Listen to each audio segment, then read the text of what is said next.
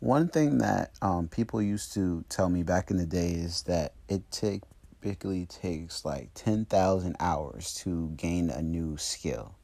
So if I give you an example, say you've never been, a dad or a mom or a person who's a parent, right? So what you would have to do is you would have to get experience working as a parent. Now, obviously, you're not getting paid to be a parent, but you'll over time, 10,000 hours. And even if you did something like babysitting, or teaching or whatever, it would take you that 10,000 hours. But the reason why that's really important is because eventually it's going to get to a point where you're not doing the learning. Well, you're still going to be learning, of course, hopefully, because I mean, that's what I like to do. I always continue to learn. But you would get to a point where you're able to find someone who needs what you have, your information. So after you crossed 10,000 hours on what you were doing, right? This person who wants to be taught by you, because now you're a teacher because you've mastered it. They'll learn from you. And this is the thing, especially if this person is in your business, right? What happens is once you've learned how to run your system, once you've learned how to put together your business, once you spent that time developing yourself, developing your product, developing whatever it is that you want to give to the world, you want to be able to hire somebody to do the same exact thing. But the only way for you to really do that is for you to know for sure what works and what doesn't. And even if you don't, obviously, you want to make sure that there's a process in place. There's a system in place.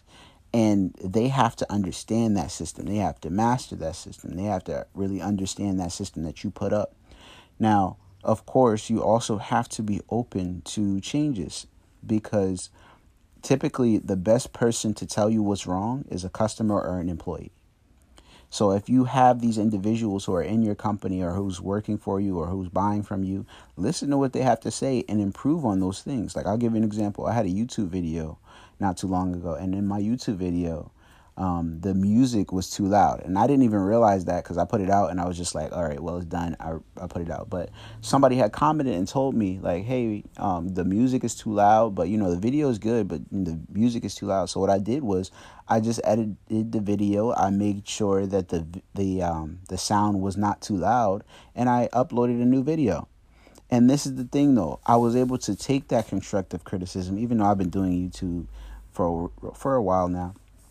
But I was able to take that constructive criticism and grow and remake the video, redo the whole thing. Of course, I kept a lot of the stuff, but I'm saying actually put it out there. And this is the thing.